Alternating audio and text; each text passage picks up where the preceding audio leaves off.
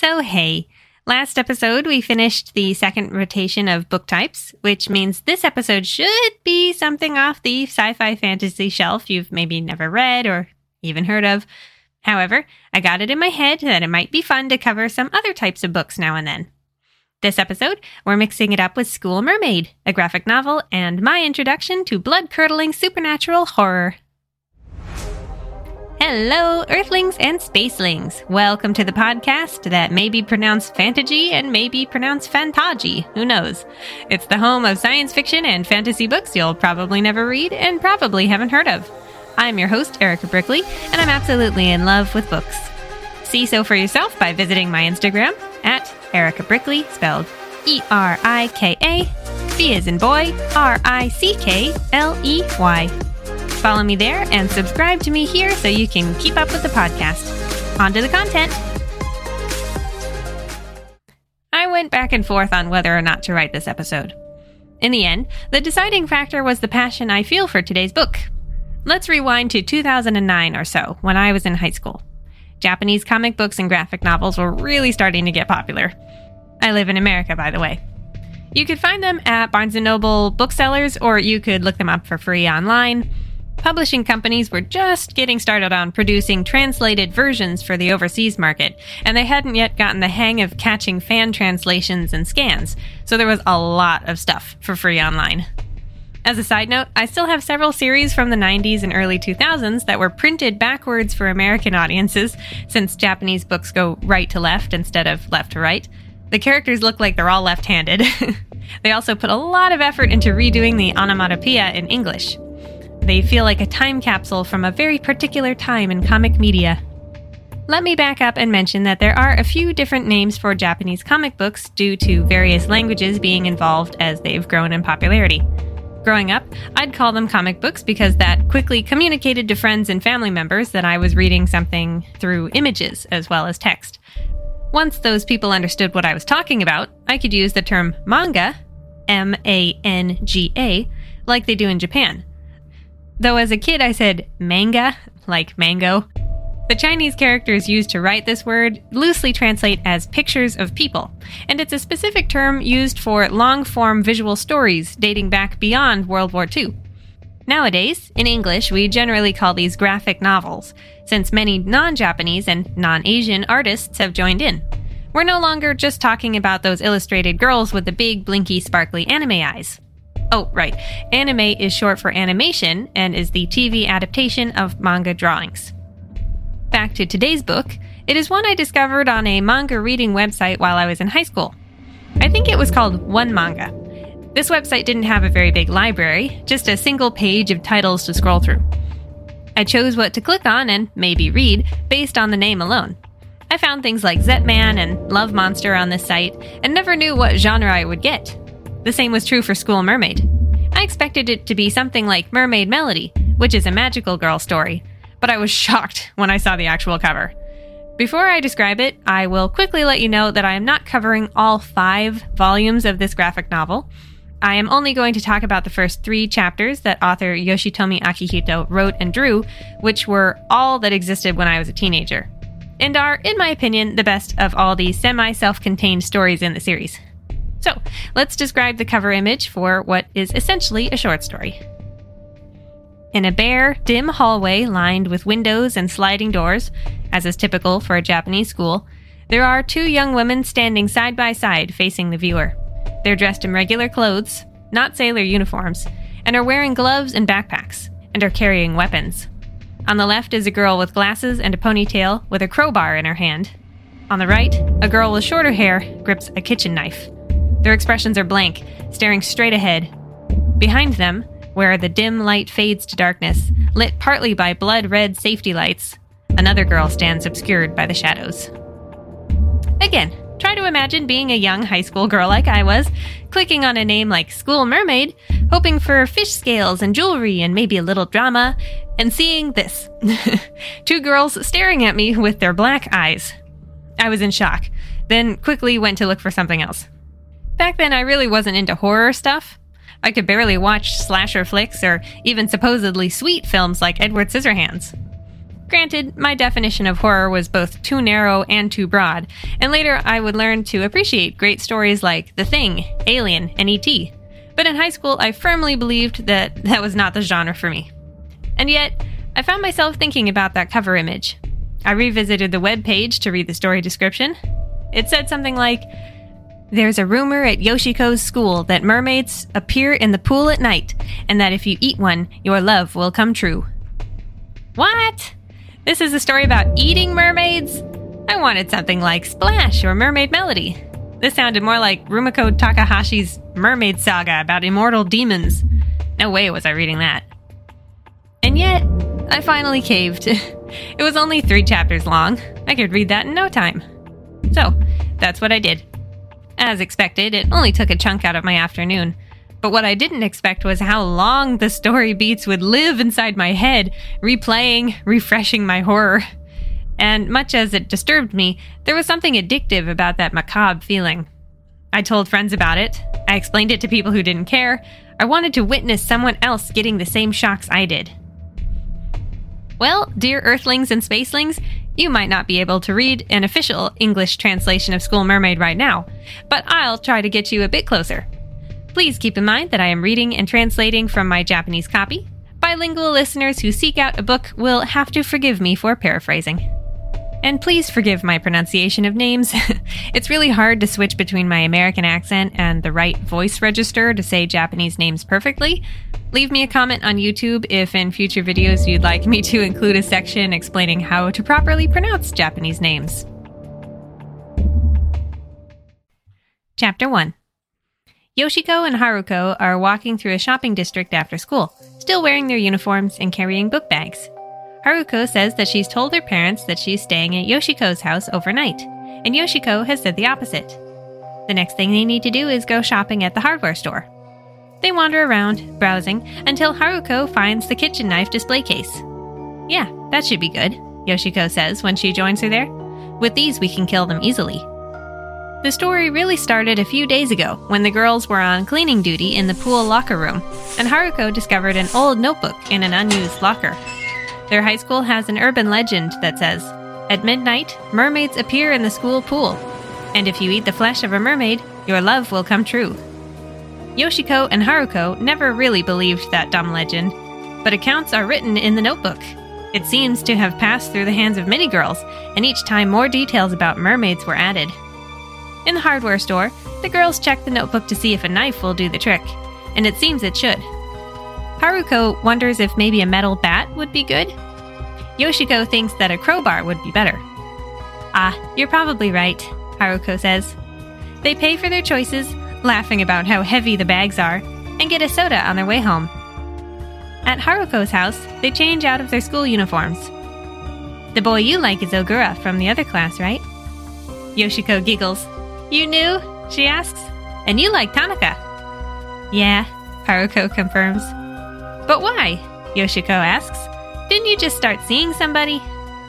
"Yeah," Haruko says reluctantly. There was kind of no helping it.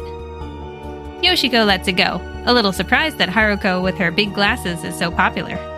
She's also a little clueless because Yoshiko has to point out that a skirt might not be the best idea when they're sneaking into the school at night. Dressed in jeans and sneakers, their backpacks full, the girls are ready to leave just after 6 p.m. Yoshiko, who's been holding on to the notebook, checks the facts one more time. It says the mermaids will be out from sunset to sunrise. Haruko gets up to check what time the sunrise will be, but stops when she hears Yoshiko exclaim loudly. Nervously, Haruko asks what's wrong, and Yoshiko explains that she just noticed that it looks like a page of the notebook has been torn out. For a moment, the girls don't know what to make of that, or the note scribbled with an arrow pointing towards that missing page that says, "The worst." Yoshiko has a bad feeling, desperately wondering what could have been written there, and Haruko agrees that it's a curious thing. However, there isn't time to worry about it. Haruko's mom will be getting back soon, and they need to be gone when she is. The girls walk to school in the dark and make their way to the pool. The quiet reminds Yoshiko of another legend about a girl named Ohara, a bit older than them. "People say she tried to eat the flesh of a mermaid," Yoshiko explains, "but she got eaten instead. I wonder if the missing page said anything about that." Stop it, Yoshiko, Haruko begs, gripping her crowbar in fear. Standing by the pool, the girls recite the chant written in the notebook. Miss Mermaid, oh won't you please, make my love come true, give up your blood and flesh for my sake. For a moment, there is silence as the girls stare into the dark water. Then, Yoshiko spins around, having seen someone out of the corner of her eye in one of the school windows. They go to check it out. Haruko knows a window with a broken lock, but asks Yoshiko to lead the way. Yoshiko is scared, but she climbs in first and is met with an unbelievable sight. The hallway is filled with normal-looking girls her age, dressed in school-sanctioned swimsuits, the first letter of their surnames written on their chests. More shocking than that is what they are doing. Standing around and sitting, smiling at her, some of them emerging from walls or slipping into the floor as if it's pool water. These are mermaids? Yoshiko thinks incredulously. If I eat the flesh of these girls, my love will come true? Still outside, unable to see in, Haruko nervously asks Yoshiko why she hasn't moved. She's interrupted by the sound of splashing as the mermaids flee, disappearing without a trace. Yoshiko, what was that noise just now? Haruko asks. Yoshiko can't bring herself to say anything, merely staring down the empty hall, then at her kitchen knife, remembering, to eat their flesh, I have to kill them. Chapter 2. Lighting their way with a flashlight, Yoshiko tells Haruko about what she saw, but those girls can't seriously be mermaids, right? Suddenly, they come across one lone girl in a swimsuit, dripping wet. In stunned silence, they shine the flashlight at her, and she makes an inhuman noise before passing through the door to a classroom as if it were a waterfall. Hey, Haruko says, wasn't that a mermaid? Uh-huh, Yoshiko mumbles, sliding the door open to see where the mermaid went, and gasping when she sees a whole room of them piled on top of each other, smiling their placid, too sweet smiles. Calm down, Yoshiko says quietly, to herself. She and Haruko know that what they need to do is find the mermaid with the letter on their swimsuit that corresponds with the boy they like, kill her, and eat her flesh. Yoshiko scans the crowd of girls and spots the one with the O on her chest. That very mermaid dives into the floor with a splash, followed by the rest. They leap through the very walls to race off down the hallway. Yoshiko is about to chase after the O mermaid, since the boy she likes is Ogura, but Haruko stops her. I'm first, right? She cries. Didn't you say you'd help me with mine first? Surprised by this outburst, Yoshiko reluctantly agrees, and they run after the T mermaids instead. There are 3 of them, and they sprint and dance around with delight while Haruko chases after them like a madwoman. Yoshiko struggles to keep up with her. Sweating and panting, Haruko throws her crowbar at the mermaids, but they make an acrobatic dive downward, and the crowbar skitters across the wet yet not wet floor. Yoshiko catches up to where Haruko is bent over, trying to catch her breath, cursing to herself. This one and that one, she pants. They run away so fast. Come on, Yoshiko. Are you even trying? It's already about 3 o'clock, Yoshiko says. This is impossible, and I'm tired. Why don't we try again another time? For a moment, Haruko doesn't respond. The dim light catches her glasses, obscuring her eyes, but not her frown. I came because I want to go out with Tanaka, she says quietly. There are 3 tea mermaids. It doesn't matter which, just help me catch one. As Haruko walks away, Yoshiko tries again to protest, but just then several hands come up out of the floor. Yoshiko is grabbed and pulled down into the strange wetness of the floor, screaming for help as she splashes and chokes. The mermaids laugh in their squeaky, animal-like way. Looking up at Haruko for help, Yoshiko can hardly believe it when the other girl, stone-faced, says, I don't have much time, you useless girl. Yoshiko continues to scream as her head goes under, then as her feet swing in open air. A moment later, she plops down on the floor below, soaked and coughing and hacking up water that shouldn't be there. Another mermaid approaches her, and she backs up in fright. But then she realizes that it's someone she recognizes. Ohara, the girl who went missing. Chapter 3. Everything Yoshiko thought she knew about the mermaids is shaken when she sees Ohara. Like every other mermaid, she's wearing a school swimsuit and a vapid smile. Yoshiko isn't sure what to do, but she gets spooked and throws her knife at the mermaid. With a look of surprise, Ohara slumps to the floor to hold her injured arm. she whines sadly. Wow, isn't that amazing? Haruko says, coming down the hall. You caught one. Haruko, Yoshiko says, turning to see her. This mermaid, isn't she Ohara? What does that mean? Obviously it means she turned into a mermaid, Haruko says coldly. You know, I used to come to the school a lot at midnight, but I never saw a mermaid. I didn't have that notebook. Then one day, I saw Ohara at school. She stood by the pool and chanted. She had the notebook with her. Then she did some really strange stuff, chasing things I couldn't see. But it seems like she didn't manage to catch any of them. At sunrise, she disappeared, leaving behind nothing but the notebook. Yoshiko is confused, since Haruko found the notebook just recently with her. But Haruko simply hid it in the locker room so she could pretend to find it later.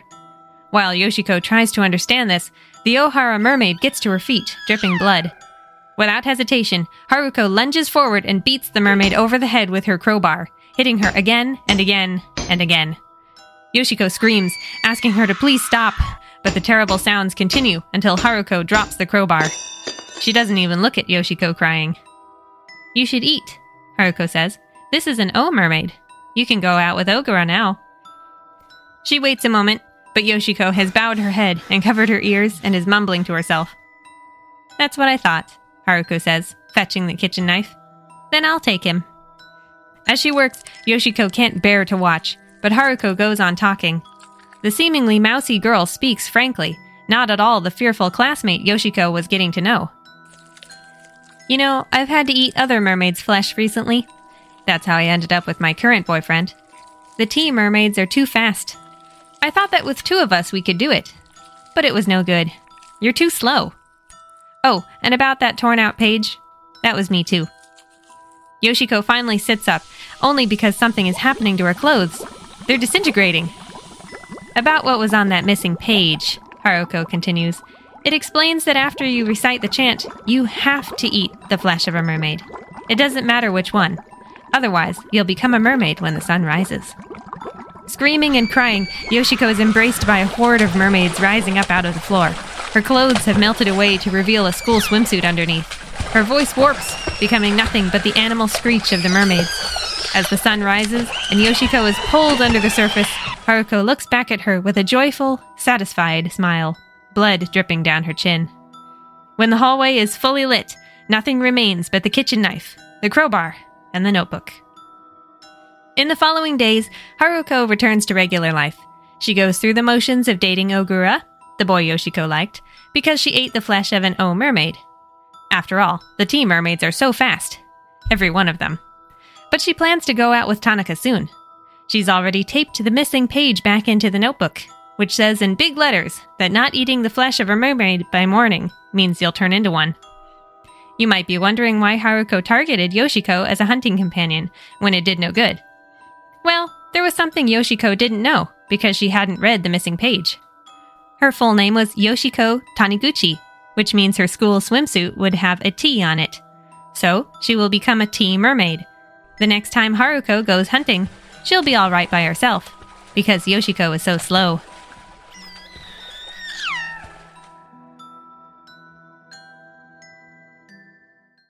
The end. I don't know about you, but when I was a teenager, I was completely devastated by this ending. Not only was I terrified by Haruko's evil smile at the end, which is brilliantly and minimalistically drawn, I was squirming in my chair at the thought of her picking Yoshiko out for the purpose of killing and eating her. I would feel a little silly getting so worked up over a comic book, but based on videos from Super Eyepatch Wolf and Joey the Anime Man I've seen, I don't think I'm alone. If blood on the tracks and drip drip can mean a lot to those guys, then I think I can gush about this one. Forgive me for not playing our favorite game this episode, since the cover was drawn by the same artist who wrote the story. I'll just say that I absolutely love the cover image at the beginning of Yoshiko and Haruko's story, while the cover drawn later for the compiled manga volumes, it's a bit on the nose. The colors are warmer, less scary, and some of the later scenes get spoiled if you see volumes 2 and beyond. I will go ahead and spoil some stuff for those of you who will never read this manga, but I won't yet, so you have time to click away. Let's get a little background info on this manga, shall we? Yoshitomi Akihito's School Mermaid series began publication in 2013, although the original 3 chapters came out a lot earlier since I read them while I was still in high school, before 2011. I don't think this manga is known outside of Japan, and in his home country, Akihito is better known for comics like Blue Drop. Looking at the covers, I'd say he tends to write about similar characters in a variety of situations. Although he isn't as well known as others, I think his art style is really conducive to an unsettling high school horror story. Referencing Super Eye Patch Wolf again, he explains in his How Media Scares Us video that a lot of horror manga and anime is too aesthetically pleasing, too pretty. While I enjoy the gory deaths in Another, an anime about a haunted class, I agree with him that the art is almost too pretty sometimes to be truly unsettling. Only occasionally is it truly heart-stopping, largely due to the situation being handled well rather than the animation. Similarly, I love Shiki, but it is a very particular art style and has to push hard to be really scary. Junji Ito's work, on the other hand, is drawn in such a way that even the main characters don't look quite well. His masterpiece Uzumaki, Spiral in English, starts off with just a normal girl wondering if there's something a bit off about her hometown. But the simple opening scene of her standing on a hill gives the reader a sense of unease. She is pretty and straightforward looking, and yet a bit, like I said, unwell, perhaps spiritually. Ito's interpretation of Frankenstein is also incredible for similar reasons, never hesitating to reach into that dark visual realm. Akihito's artwork is not as disturbing as Ito's, let's be clear about that, but he does capture something about life in Japan that is very specific. As of 2023, the majority of people there are ethnically Japanese or East Asian. Unlike anime characters, they tend to have a similar type of face, similar eye colors, and similar hair, and Akihito's style in School Mermaid reflects that. These are normal girls at a normal school investigating an urban legend on the off chance that they'll get to go out with their crush. While Akihito is a man writing about lots and lots of young women, I have to give him props for writing something that I think would be appealing to teenage girls, not just straight men wanting to read about ladies in swimsuits. It's not at all eye candy, and the characters are all different and thought out.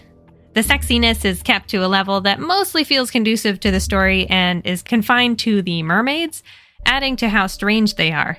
Their little smiles, their acrobatics, their habits of lying about draped over each other. It's almost like a parody of an anime beach episode. There's a stark contrast between the mermaids and the girls chasing them. Notably, the sailor uniforms worn by high school girls like Yoshiko and Haruko are simple and innocent rather than drawn to be sexy or overly cute.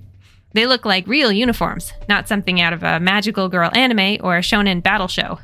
They wear a white collared blouse, a black sweater vest thing, a black skirt, a simple ribbon bow, high socks. The girls actually spend very little time in their uniforms, changing into regular clothes they can run around in while hunting mermaids. And since these are meant to be realistic people, not tall, waifish, yellow-haired anime girls, it adds to the surprise of seeing the mermaids for the first time. They really are just normal-looking girls in swimsuits, aside from their inhuman voices and expressions. It's even pointed out in a later volume how different they are from expectations. Akihito going so far as to draw a bedazzled mermaid with a fishtail, who someone is imagining. In Japanese, mermaid is ningyo, which is written with the kanji characters for human and fish. He really had a good time coming up with his own interpretation of a fish person. Something I find really interesting about School Mermaid, aside from what I've already said, is that there are very few guys in it.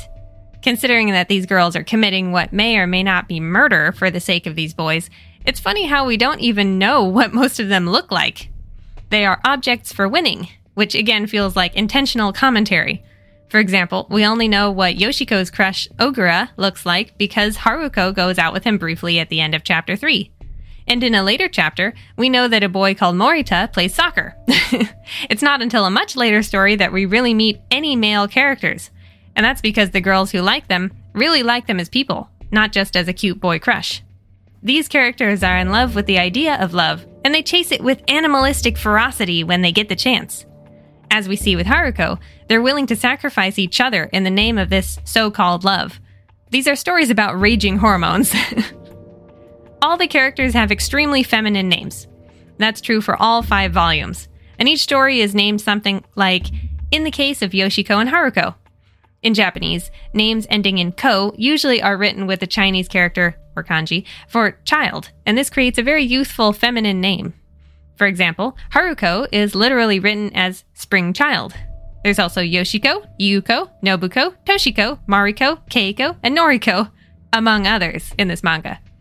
The girls who don't have names like this are named things like Naomi and Misaki, which are also written with classic kanji like beautiful. One story features a character called Kaori, and the next has a girl named Saori. Another girl is called Sakura, or cherry blossom. Basically, Akihito chose the Japanese equivalents of Jessica, Jenna, Sarah, Laura, Emily, Emma, and Olivia, or whatever names are really popular these days. Also, there are random silhouettes of girls who don't appear in the stories on the back cover of each volume, suggesting that there really are a lot of girls who have tried this, adding to the number of mermaids in the school. What I think we are meant to take away from this is the fact that these are completely normal girls who are capable of hunting mermaids, almost interchangeable. This simple fact is scarier than the mermaids themselves most of the time. These girls would have lived entirely average lives if the notebook never fell into their hands. In a more mundane way, it reminds me of a famous series called Death Note, whose genius main character has the capacity to become a force for good, a great detective like his father, but easily slips into a dark god when he's given the power to kill anyone he chooses. The motivation is good, love in the case of School Mermaid and justice in the case of Death Note, but the artificial pathway to their goal is warped and strewn with the bodies of the innocent. At this point, I'd like to do a bit of an overview about the rules of this urban legend and summarize a few other stories, the ones that were written for the bound volumes sometime after Yoshiko and Haruko's story. To start with, we know there is a mysterious Western-style notebook floating around. It really is a bit like Death Note like that, isn't it? That includes various accounts of girls who saw the mermaids and learned about them. While the urban legend states that these mermaids are in the school pool, and their flesh will make your love come true, the notebook clarifies that you have to stand by the pool and recite a chant, after which the mermaids will appear anywhere on campus. It goes like this. Ningyo-san, Ningyo-san, onegai shimasu. Watashi no koi o kanaete kudasai. Watashi no tame ni chi to niku o. Miss Mermaid, Miss Mermaid, oh, won't you please, make my love come true. Give up your blood and flesh for my sake. What we learn in the first 3 chapters is that you cannot escape the school without consuming a mermaid's flesh, or you will become one yourself at dawn. This is information that Haruko withheld from Yoshiko, along with the fact that she planted the notebook somewhere she could pretend to find it in order to lure her classmate to her doom. Haruko honestly did think that maybe she could catch a tea mermaid with help, but deep down, she was sure that the real answer was to trick a T surname classmate into becoming a mermaid she could easily catch. Let's look at some other stories. The first one is after Yoshiko's and Haruko's. It's the case of Toshiko and Naomi. These 2 girls have a very different dynamic. Toshiko found the notebook, and Naomi stole it from her desk, thus figuring out what Toshiko is up to, trying to catch a mermaid so she can go out with a boy named Kimura. Very quickly, we learn that Naomi, 1, is not a very nice girl, despite her pigtails and bows, and 2, is Kimura's ex-girlfriend. While Naomi feels no guilt in stealing a knife from the hardware store, Toshiko is too meek to tattle on her. However, when night comes and they both arrive at the school at midnight, they both show another side to themselves. Toshiko is armed with many knives, determined to get at K-Mermaid before Naomi, while Naomi is perfectly happy to attack Toshiko with the metal bat she ended up bringing. The race for a mermaid quickly turns into a game of cat and mouse as Naomi follows Toshiko through the school. While hiding, Toshiko gets spooked and accidentally stabs her mermaid, who happens to be a girl she knows from school. She actually witnessed that girl turn into a mermaid, thus attaining the notebook that was left behind. At first, Toshiko is horrified, but she has to snap out of it when Naomi goes to eat some of the mermaid's flesh. Sun rises upon them. Knocking Naomi aside, Toshiko gets a chunk of meat for herself. But again, Naomi's wrath is focused upon her. She wants Toshiko to die or turn into a mermaid, so there's no serious competition for Kimura's love. Unfortunately, the dead mermaid they have is wearing an S swimsuit, not a K, and Toshiko frantically tries to think of someone's name that starts with S, so she can eat, remain human, and escape her murderous classmate.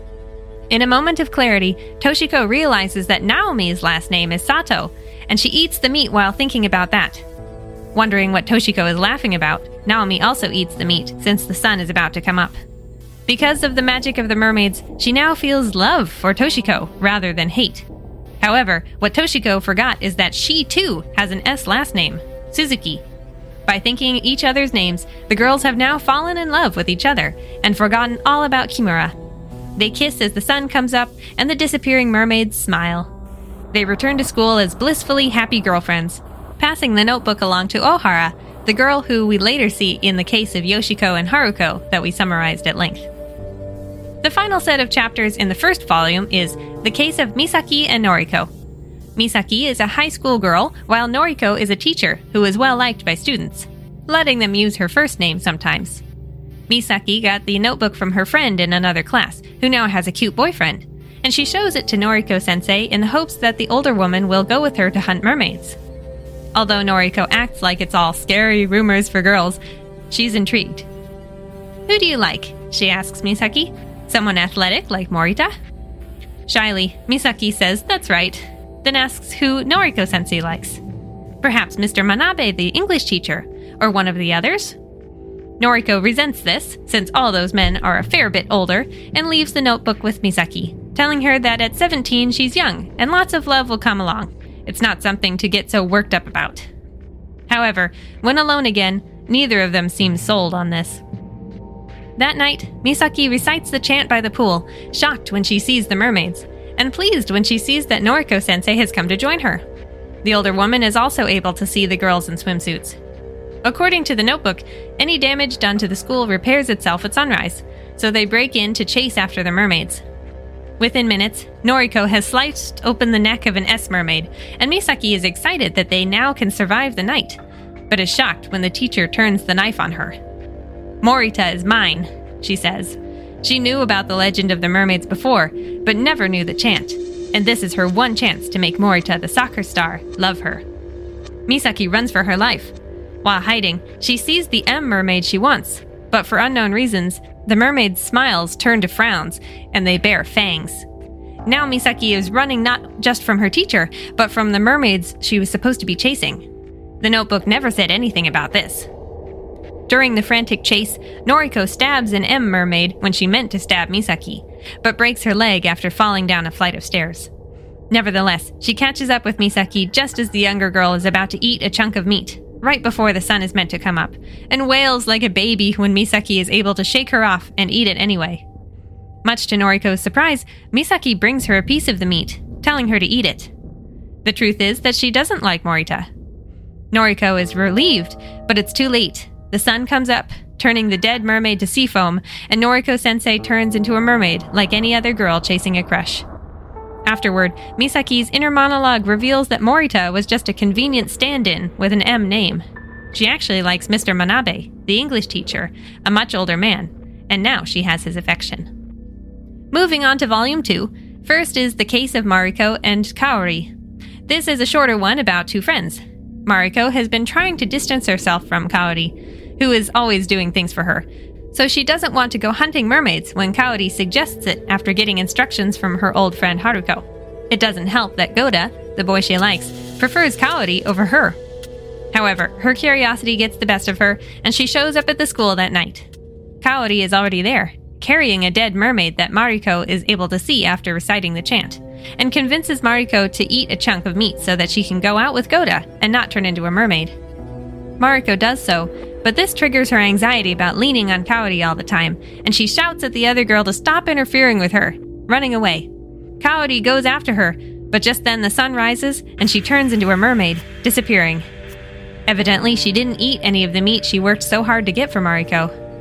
The next night, Mariko recites the chant and goes looking for Kaori, but when she finds her, the mermaid Kaori pushes her away, picks up her knife, and slices a piece of her arm off, holding it out to Mariko with that same sweet mermaid smile.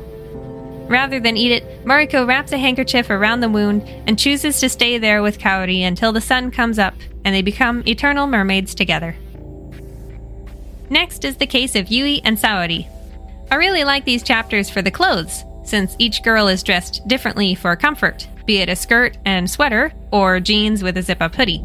Saori is a pretty but common-looking girl, while Yui is beautiful with long hair and floating grace. They are close friends, off to hunt mermaids together, with the understanding that they'll start by getting an e-mermaid for Yui, so she can date a boy named Endo. When they reach the pool, Yui discovers that the notebook is missing, but fortunately, Saori remembers the chant. The hunt begins, but they soon come across another girl from their school named Reiko, the one who stole the notebook and also likes Endo. Now it's a race. Even worse, Reiko has dragged along her classmate Asami, yet another girl who likes Endo, to help her. After Saori and Yui have a fight and split up, Saori discovers Asami and encourages her to hunt for herself rather than help someone sneaky like Reiko. Unfortunately, Asami is too shy and does as she's told, going into the restroom to put on her e-swimsuit to act as a diversion while Reiko goes after the real e-mermaids. While in there, she witnesses the stomach-churning sight of the mermaids oozing out of the toilets and faucets, coming out in pieces, in disassembled organs, in amalgamations. As they form, they turn on her, baring their fangs. She runs for her life, but Yui mistakes her for a mermaid, not believing her cries because the mermaids begin copying her voice. Asami manages to run away again, only to be caught by the mermaids, who sink their fangs into her throat, dragging her away into the floor. This causes confusion and a fight, but the sun is about to come up. Saori tells Yui and Reiko that she killed an e-mermaid, and the other two girls rush to be the first to have a bite. Saori sits back, tired of always helping Yui. The girls battle it out, swallowing their pieces at the same time. Only the next school day will reveal the winner. In the schoolyard, Yui, Reiko, and Saori all see each other, then Endo. First, he walks past Reiko, then past Yui, and comes to a stop in front of Saori. Her inner monologue reveals that she manipulated everything, making sure Reiko got the notebook so Yui wouldn't be the only person after Endo, having never realized Saori liked him too. She even tricked Yui and Reiko into eating flesh from the wrong mermaid, drawing a line on the swimsuit of the F mermaid she killed to fool them. Unfortunately, the E mermaid that she caught while the others were busy happened to be Asami, the girl who was dragged away. Endo reveals that until recently, Asami was the girl he liked, but suddenly he realized how much he likes Saori. In the case of Hidemi and Nanae, we find ourselves at a different school with more classic school uniforms. Hidemi is an outcast, labeled as a delinquent by her peers, and she pushes away her handsome, popular childhood friend Taizo so he doesn't get ostracized along with her, though she secretly really likes him and is sad to see him walking with another girl after school. Out of nowhere, the school nurse, Miss Suzuki, comes asking about who she likes, offering her the secret to seeing the mermaids in the pool and having her love fulfilled. Tempted, Hidemi recites the chant on a whim, but quickly storms off because the whole thing is stupid, only to see girls in swimsuits standing around watching her as the sun sets. Miss Suzuki catches up, and only now explains that Hidemi will have to eat the flesh of a mermaid, not only to make her love come true, but also to avoid turning into a mermaid herself. On top of that, she is thinking of going after a mermaid too, so that she can seduce the boy in question. Hidemi tries to leave, but is thrown back by an unseen force at the front gate. Still, she can't bring herself to go along with this, thinking of Taizo's sweet smile. Much to both her and Miss Suzuki's surprise, the mermaids suddenly stop smiling, turn scaly, and slash at her with their claws. A new chase starts as the monsters try to catch her, though Hidemi is athletic enough to kick and punch her way through them. Miss Suzuki, though startled by how the tables have turned, is still in the game and comes after Hidemi with a knife. However, in the struggle, Hidemi gets away while Miss Suzuki's mouth gets slashed.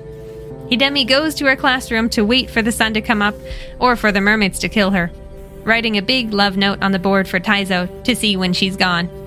The mermaids watch her cry and, frowning empathetically, do nothing as they disappear into the sunrise. Hidemi wakes up later in the nurse's office, with Taizo by her side. She survived the night. Everyone has seen the love note, and he tells her that he likes her back. Meanwhile, Nanae Suzuki has disappeared, gone off to buy a new notebook, write the rules of the legend inside it, and give it to the unsuspecting girls wearing the uniform of a school we're familiar with. She's dressed in a hat, coat, and face mask, hiding her scars. I will cover one more story, one that encompasses the final 3 volumes. The case of Shinobu and Sakura is similar to the others at first. 2 friends are headed to the school to hunt mermaids, having gotten the notebook from a friend who was successful. However, Shinobu claims not to like anyone, while Sakura refuses to reveal her crush. Both are a bit suspicious of the other for this reason. When the time comes to chase the girls in swimsuits, Sakura admits that she needs a Y mermaid, and Shinobu is off.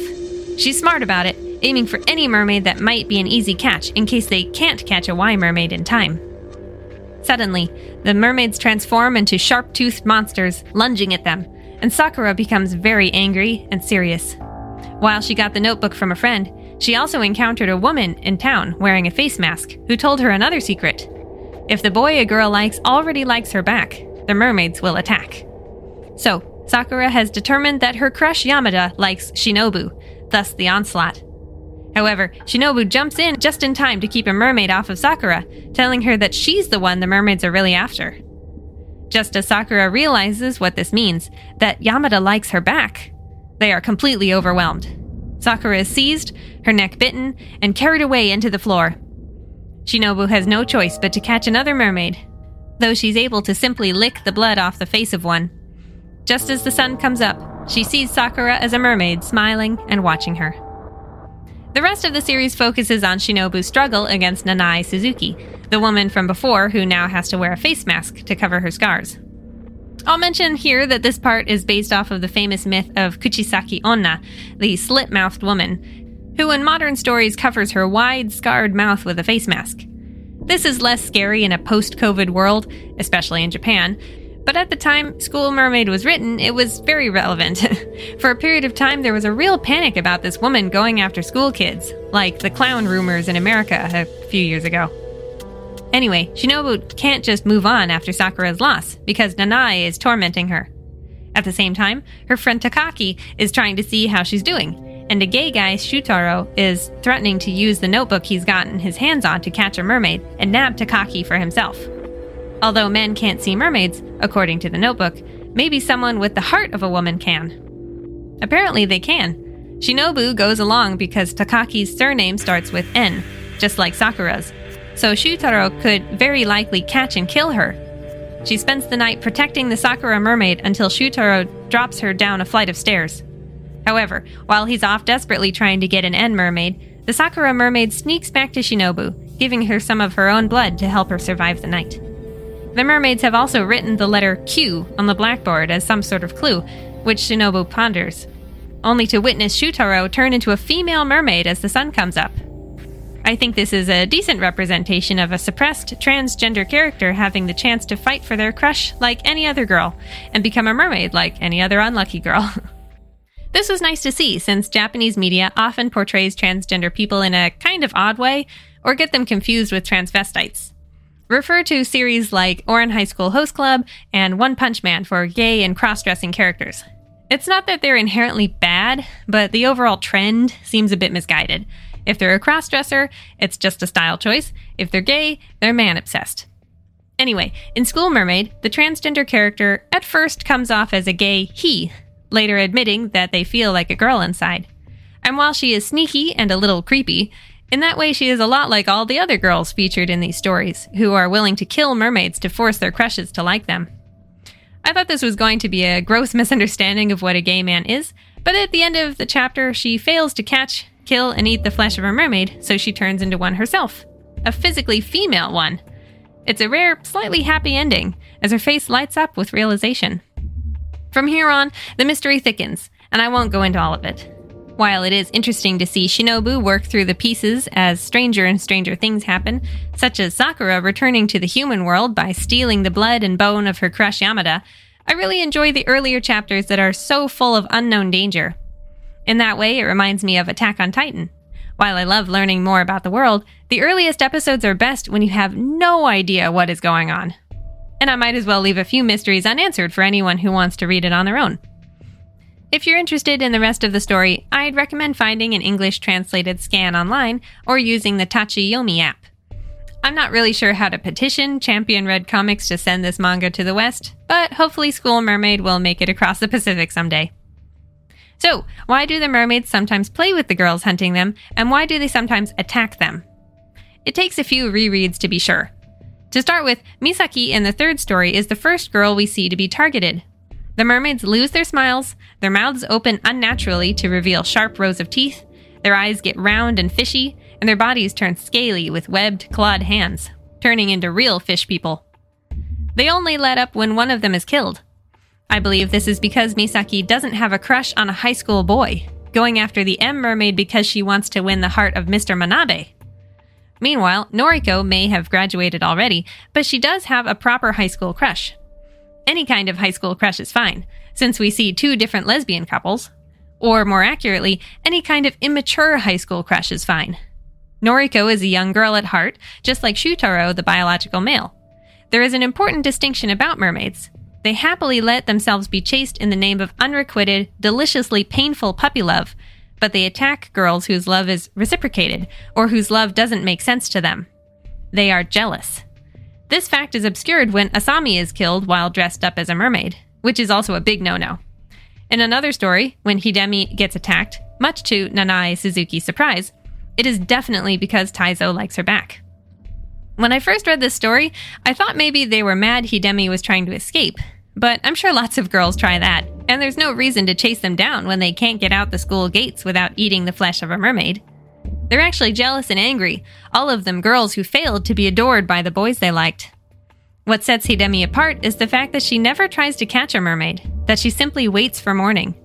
Their expressions as the sun rises are telling, sort of pouty and resigned, like they know it's wrong to torment a girl whose love is pure, who wouldn't force a boy to like her, who has already won the boy's affections, who was lured into reciting the chant rather than doing it of her own volition. Hidemi was willing to sacrifice herself rather than rope Taizo into a false relationship, not yet knowing he felt the same way. I'd hazard a guess that Nanae Suzuki targeted Hidemi because she's seen as a bad girl who the popular guy couldn't possibly like back. She's probably always enjoyed going after desperate girls with no chance, but this time there really was a chance, so she witnesses the mermaid's wrath for the first time. Sadly, she doesn't stick around to learn about their compassion. I love School Mermaid. It opened my mind to what horror really could be. A vehicle for terrifying ideas, fascinating visuals, and genuine moments of tenderness in a dark world. I know a lot of people think creepy children are the worst thing out there. The twins from The Shining, the girl from The Exorcist, the boy from The Good Son. But personally, I find teenagers much scarier. Rather than being pure beings possessed by evil or harboring evil, they are already volatile by nature. They're impulsive, they're strong-willed, they're not yet fully aware of consequences or the life ahead of them. They easily become addicted to feelings of love, excitement, disgust, anger, and sadness. Everything seems to crumble around them when a crush doesn't like them back. Thematically, and sometimes stylistically, School Mermaid is a lot like Rumiko Takahashi's Mermaid Saga, while following a popular Japanese horror plotline that uses rumors or objects to carry the story from character to character. The Ring used this tactic by way of a video that is passed around and brings ghosts, misfortune, and death to each watcher. Curiosity killed the cat, that sort of thing. Many urban legends have been turned into horror films in Japan because contagious misfortune is a very popular trope. Bloody Mary-style vengeful spirits are definitely a favorite subject there. Other films include Teke Teke, about the ghost of a girl who fell on the train tracks and was cut in half, and now pulls herself along by her arms to attack students. The name comes from the sound teke teke, or scratch scratch, the sound of her body dragging on the ground.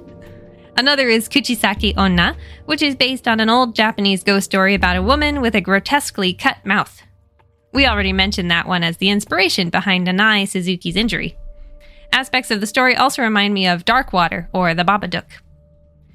School Mermaid has a rumor going around a high school, a small notebook that gets passed around among the students, and a curse that's hard to get out of once you recite the chant. In general, I would say that Japanese horror agrees with me that teenagers are scarier than little kids, because they are supposed to be upstanding young adults in sailor uniforms, when really they're vessels for dark thoughts, self-torment, and gullibility, liable to believe dangerous rumors and turn on their friends. That's not to say American horror doesn't feature teenagers. I especially like the movie Scream for poking fun at tropes, while also crafting a compelling mystery, with the real villain having little to no good motivation for their actions beyond a heightened sense of self-worth and intelligence that they think will keep them out of trouble. I just think that too often we hold up demon children as a prime example of horror, when teenagers are far more capable of doing harm in real life. Well, guys, I hope you enjoyed this jaunt out of our usual vintage realm into the world of Japanese horror manga. If you got this far, I hope you'll leave me a comment on YouTube to let me know what you thought. Feel free to subscribe while you're there. Next time, we'll return to the usual 4-book rotation, just in time to start the cycle over. Visit the Erica Brickley Instagram to see what we might cover and support the podcast. Until next time, bye-bye, Earthlings.